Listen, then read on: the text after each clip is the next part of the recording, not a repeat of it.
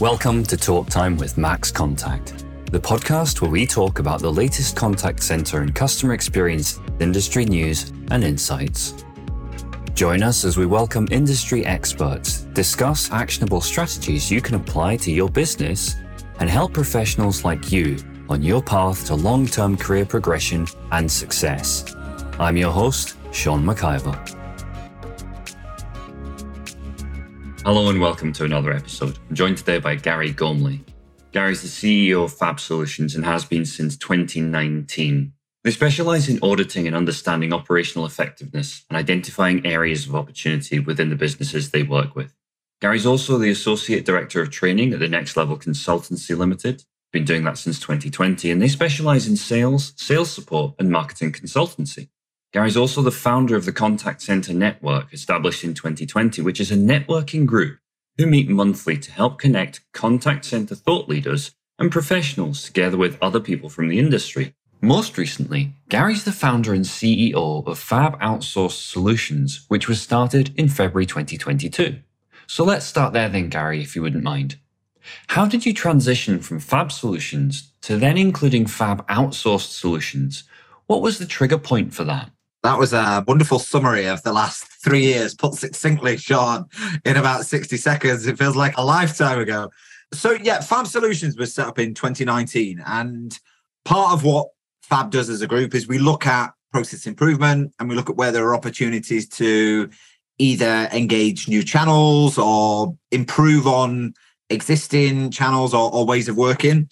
And one of the things that we were asked quite a bit to look at was either improving my outbound performance, so my internal team's outbound activity. We want to increase connection rate, so we want to improve processes and speak to more decision makers and improve sales performance. But at the same time, we're also asked to look at how do we outsource our existing lead generation or our credit control or our back office service functions to other areas that we don't have to do it in-house.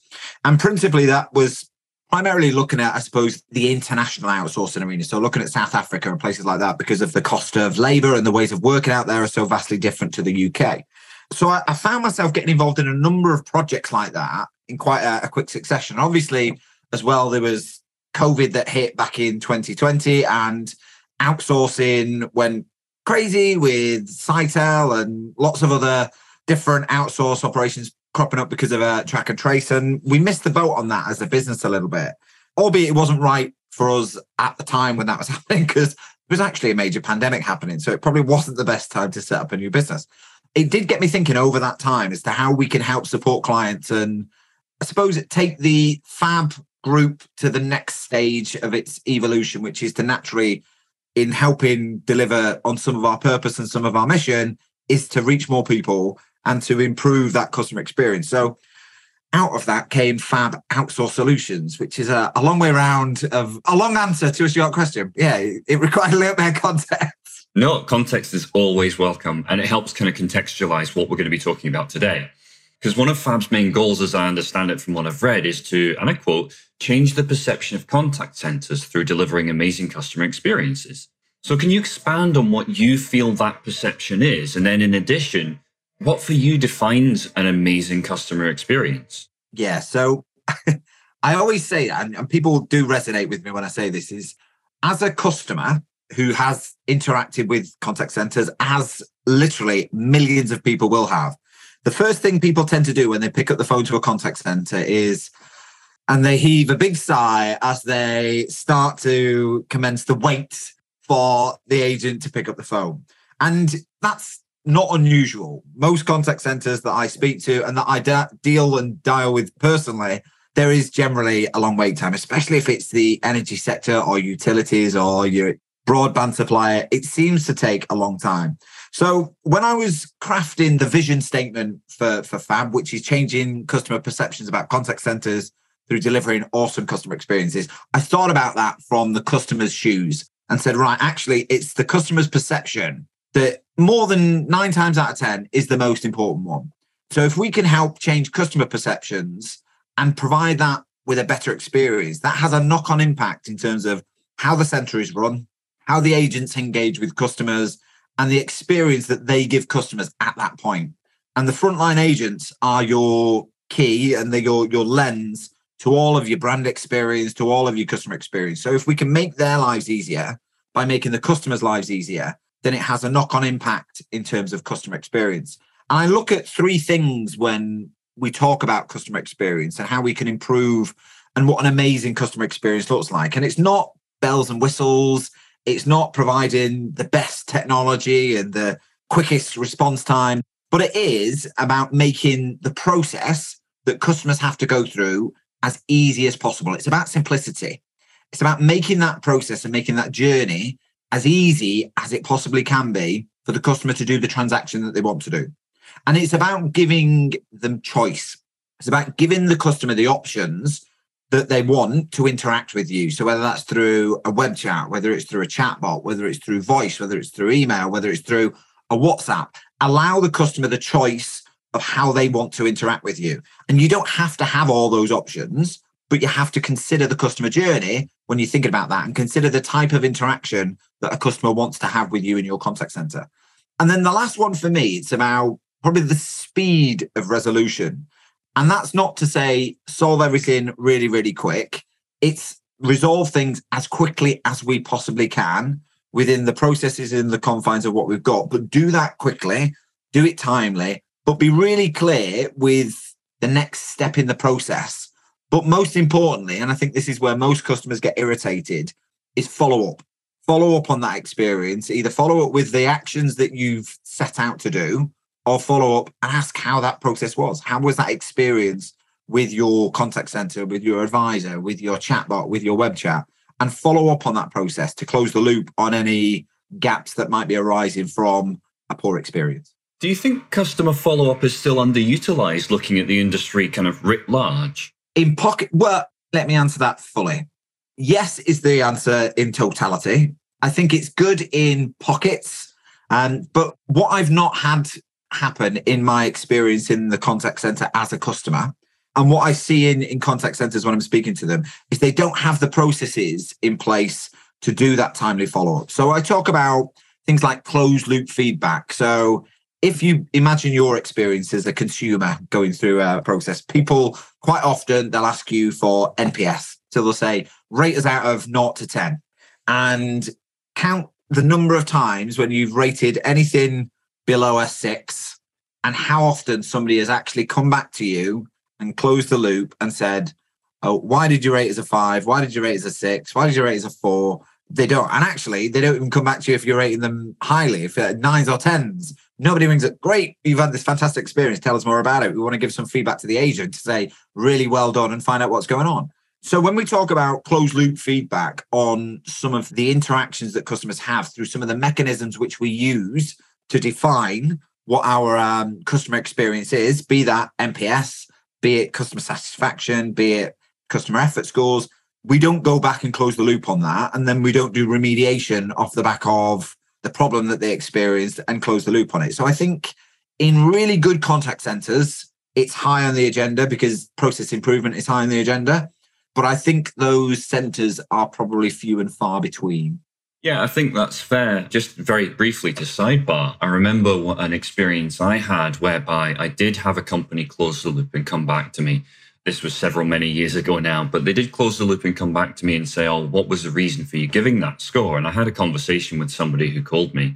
And then what was really interesting was I then got a further closing of that loop as well, which actually just reinforced that they'd really thought about that whole journey from end to end, which, yeah, just to back up what you're saying, it doesn't happen often, but when it does improve that feeling valued as an individual, as a customer. 100%. And it's, it enhances the customer experience, I would agree. Yeah, no, that makes perfect sense. So one of the other things that I wanted to touch on was that within the FAB group, you mentioned about the 4 key areas in terms of the work that the FAB do, which is people, processes, leadership, and technology. Now, we've talked about some of those. What are the trends in terms of areas for improvement across the contact center landscape at the moment? Where I think there is an opportunity to improve is probably better use of technology. So leveraging technology for what it actually can do. I think what we did when we came out of COVID, or as a consequence of COVID, is we threw lots of bells and whistles at the center because we needed to. So we went to an omni-channel contact center solution that's based in the cloud. And what we did is we created all these great tools and real good use of technology, but actually we didn't necessarily think it through at the pace that we would probably have thought it through had we been introducing this in peacetime, if you like, for example, and say, actually, let's do a full RFP. Let's think about the requirements. Let's think about the use cases. Let's think about the customer journeys. So I think technology is probably one that we can start to think about. How can we help that improve customer experience by leveraging what we've got and utilizing to its fullest potential? Things like a lot of people have got things like speech analytics now or customer sentiment scores.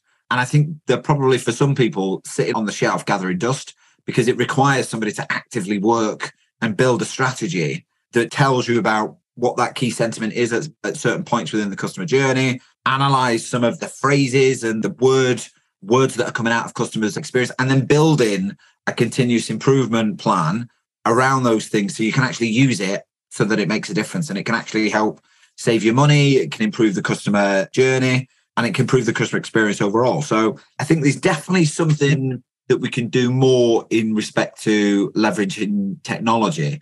But I think there's also probably some back to basics with it as well at the same time, is to say we need to fix the fundamentals before we start to run with lots of fancy gadgets and fancy AI and fancy technology, because sometimes it's more around we've not got enough staff, we've got high levels of attrition, we've got too much demand for the supply of agents that we've got. And that, as a consequence, drives high wait times, it drives higher complaints, it drives high agent attrition. So fixing some of those fundamentals is absolutely crucial if we're actually going to start to make any progress, because there's no point in having really great technology and really great channels and all these different channels that customers can interact with if we just simply don't have the staff to handle that demand. And we end up having high wait times on web chat, or we end up having high wait times on the call queue. So we need to fix the fundamentals and then start to work out how technology can support and work alongside some of the improvement measures that we've got so that we can make the best of both. Yeah, I think that's a really good point. Certainly, particularly in the universe that we now live in, I suppose this is, to continue your analogy, we're not quite in peacetime yet. We're still in that post-war lull.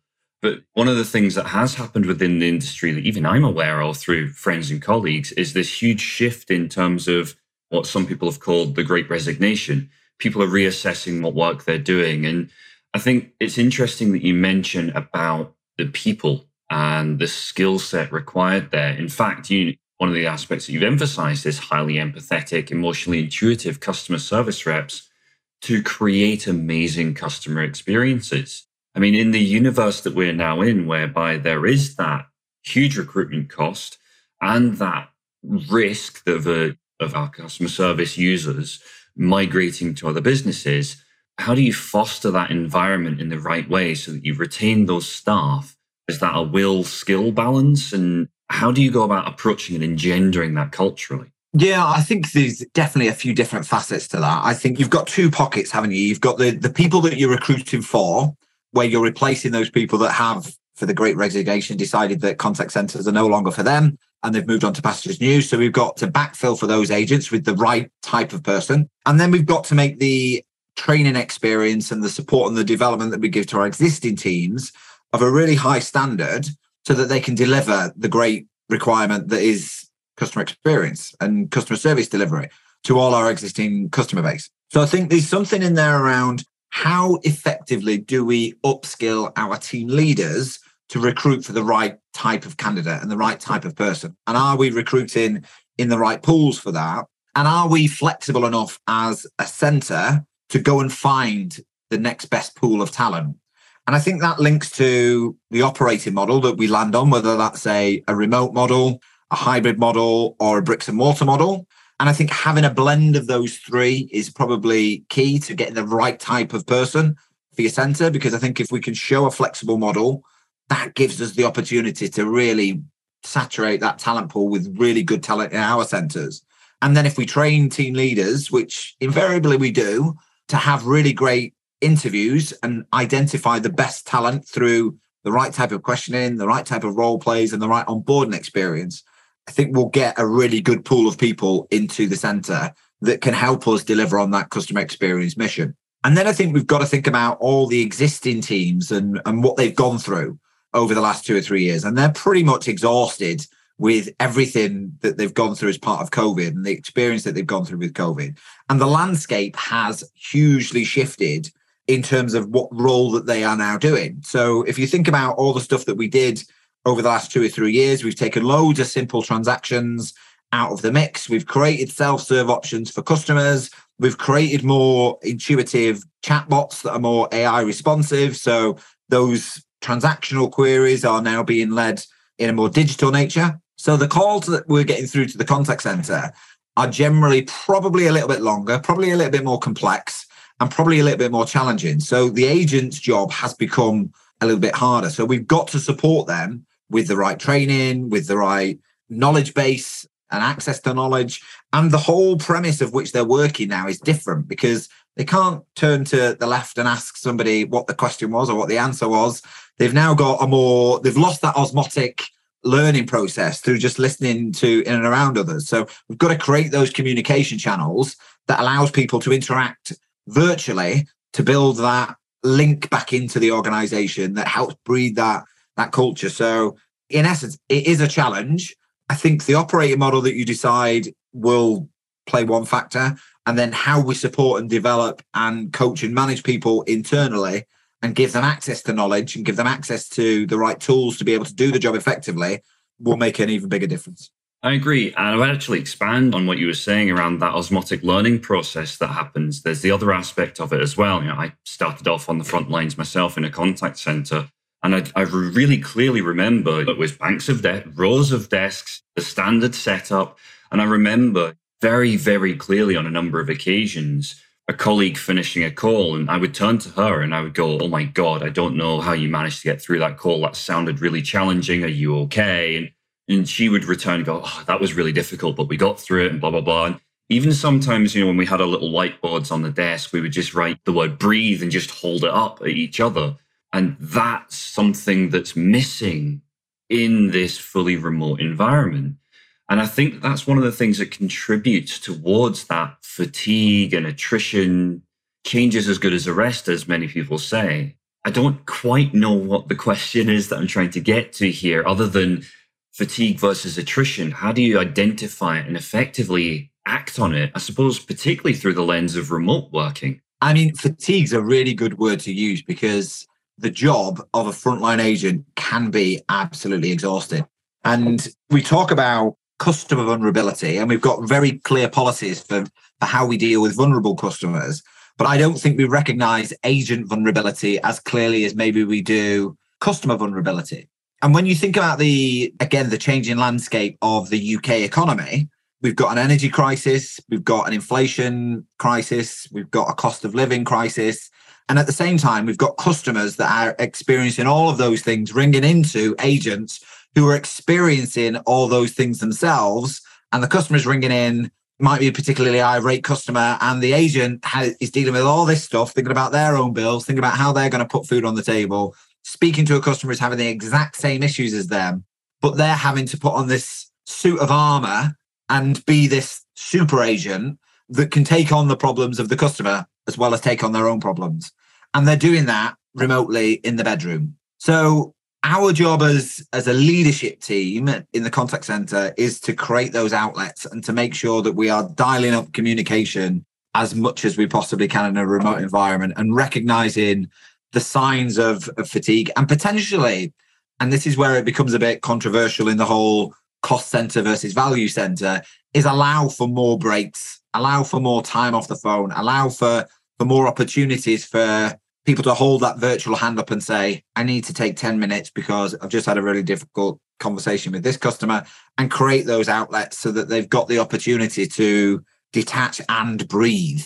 And you can do that in a number of ways. I mean, I've seen organizations really taking to Teams channels really, really well and creating different Teams channels for different things. So it's emergency chat channels or emergency kind of ways to communicate. I've seen people have constant Zoom rooms open or team rooms opens where people can go in and kind of just take a moment to reflect and dial a team leader in. People have taken to things like Slack as a communication channel. WhatsApp seems to be one there that's you've got team WhatsApp so you can keep in touch with people and send a bit of an emergency SOS if needed. So I think just thinking broadly about the options that are available, but inviting the frontline agents in to solutionize that as an option, because it's them that's experiencing it. What support do they want? How do they want to be communicated to? How often do they want to be communicated to? And things like having virtual conversations. I've spoken to team leaders where there'll be two black boxes on a screen.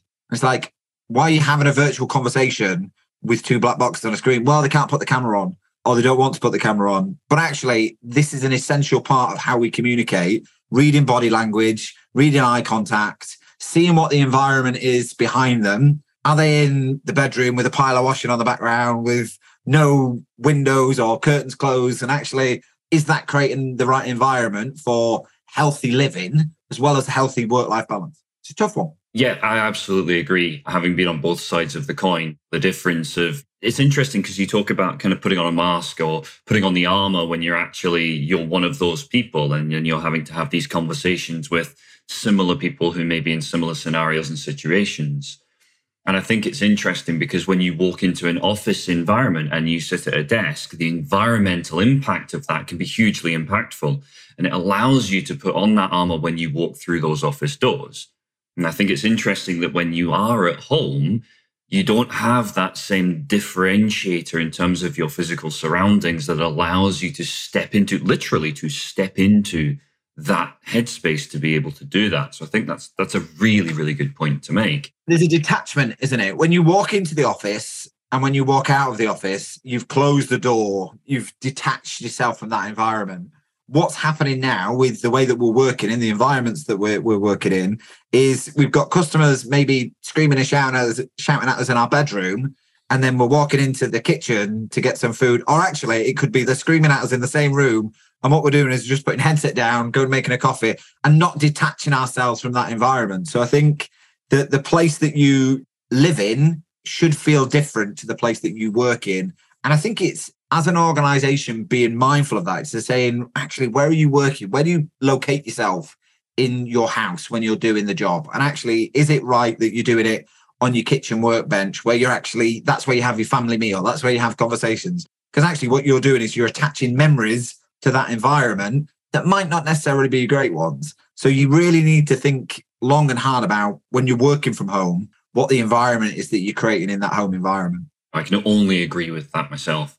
Been through similar scenarios myself, whereby, you finish it, even long beyond me being someone who was working on the phones regularly, just the very fact of I went through a period of time where I sat and I was working on my laptop. I was at my sofa working on my laptop, and then you would finish the day, close the laptop, put the TV on, put the PlayStation on, whatever it might be, but you don't feel like you've actually stopped working, and you'd hear a ding come from the laptop and you would go, you've got that instinctive, I'll just check it. And you can't. You just don't switch off, do you?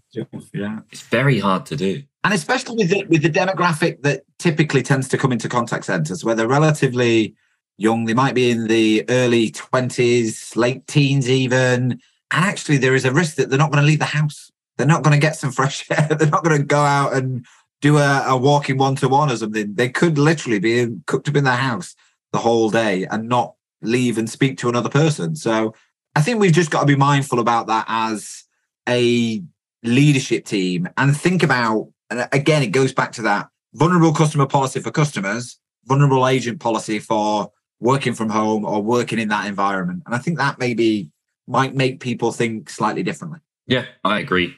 So I'm going to throw something out there. We've just been talking about being able to have this communication channel open and being very open and talking to each other and having videos on.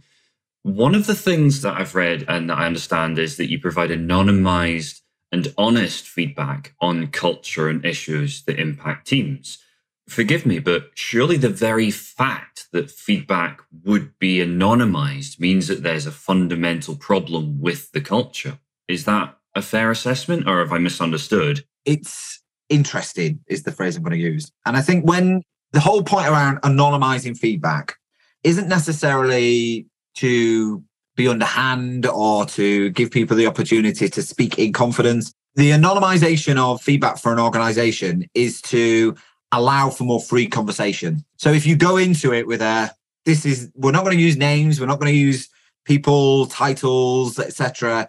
I think it just creates a safe environment and it creates that opportunity to have really open and honest conversations. And I say that in two ways. One, you've got the formative feedback is to say, right, actually, I think these things can be improved and these are the areas where culture isn't perhaps as it should be or what you think it is. But I think there's that opportunity then as well is to be brave in saying, this is how I think it could work differently without fear of it being a bad idea or a daft idea or fear of it being Sean McIver said this and he suggested this idea and everybody's turning around and saying, well, that's a really daft idea. So I think it immunizes people in a way that helps them be a little bit more forthcoming in idea generation, in suggestions around what they want to see improve.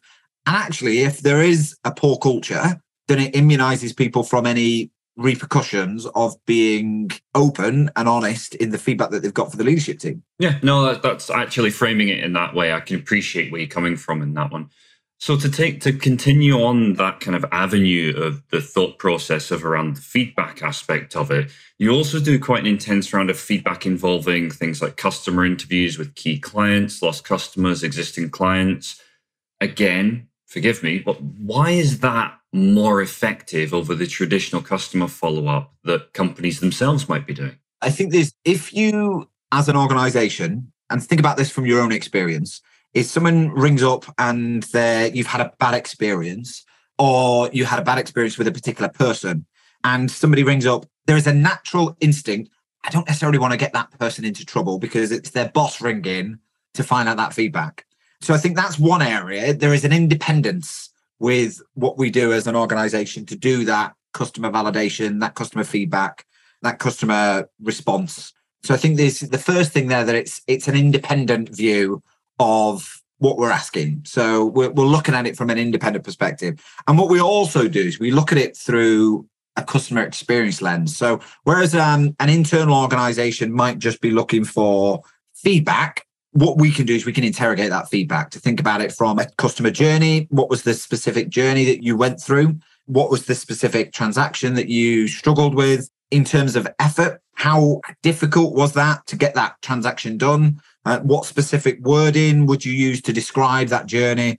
And we can be a little bit more in depth with, I suppose, some of the feedback that we're going to get through the customers, because we interrogate the customer journey in order to drive improvement options.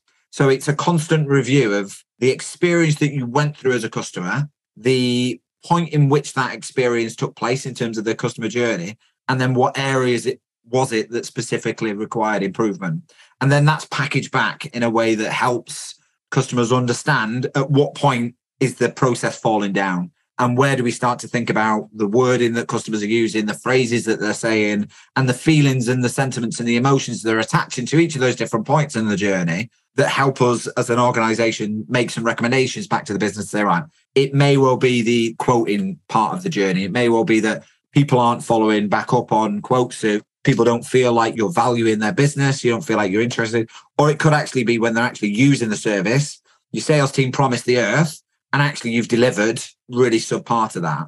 And again, it's just joining some of those dots together to give them a holistic view of where the problem is in the customer journey. Okay. So I'm going to expand on that point then. So I'm a customer. I've been through a very good customer journey. We've talked about NPS scores and everybody's familiar with this at this point. So my question is, what's the best way to, I suppose, encourage satisfied customers to become proactive advocates for your service or your business that doesn't feel disingenuous or forced? We've all had those survey responses whereby you get that response and then you're just like, yeah, they're just looking for a 10. And that it doesn't feel natural. Do you know what I mean? I think the first thing is that you have to ask as many customers as possible for that feedback, because what typically tends to happen in some senses is they'll only ask the good experiences for feedback. So you get a false positive, if you like, in that if you're only ever asking for the good stuff, you're never going to make an improvement. But I think there's a few things to think about when we're asking for feedback, and particularly when it's coming from satisfied customers, is what we're always trying to get is how could we make it even better? how can we make your experience even better? So brilliant. You gave us a 9 or a 10 in your NPS feedback score. Tell us a little bit about that experience. Tell us what made it a 9 or a 10. And if there was one thing we could have done even better, what would that have been? And then you're actually asking for more. You're not asking to stroke the ego of, I'm asking you this so I can go away and give the agent some great feedback. Yes, that's a nice to have.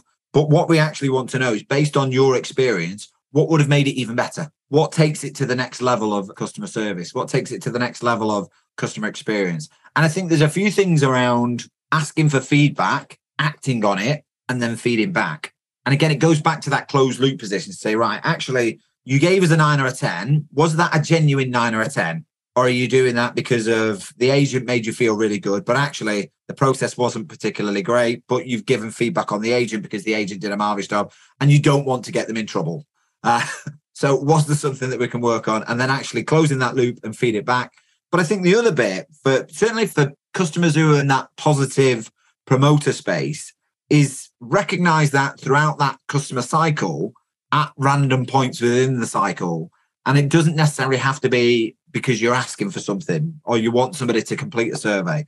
So I talk about surprising and delighting customers based on certain points of criteria. It might just be a birthday. So actually send them a birthday card. Just remember the fact that there are little touch points within a customer's life cycle that means that they're experiencing you and your brand. Sometimes things like somebody's sending you a notification to say that they've recently got married and they're changing the name or the title from Miss to Mrs. That might actually be a recognition point to say, all right, congratulations, we've noticed that you've recently got married. Congratulations on your divorce. We've noticed you've recently got divorced. Maybe not that extreme.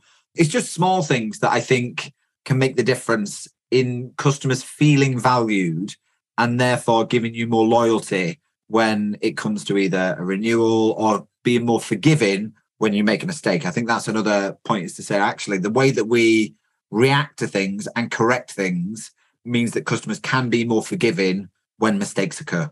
Yeah, absolutely. Thank you very much, Garry, for your time today. And yeah, it's been really enjoyable talking to you. And yeah, very, very much enjoyed the conversation. Talk Time is brought to you by Max Contact. To find out more about Max Contact and how our customer engagement software can help you and your teams provide smarter customer experiences, visit maxcontact.com and book your personalized demo today. Be sure to search Talk Time with Max Contact in Apple Podcasts, Spotify, Google Podcasts, or anywhere else podcasts are found, and leave us a positive rating to help other like-minded individuals join the conversation. Finally, before you go, never miss a future episode by clicking the subscribe button and turning on notifications. On behalf of the team here at Max Contact, thanks for listening.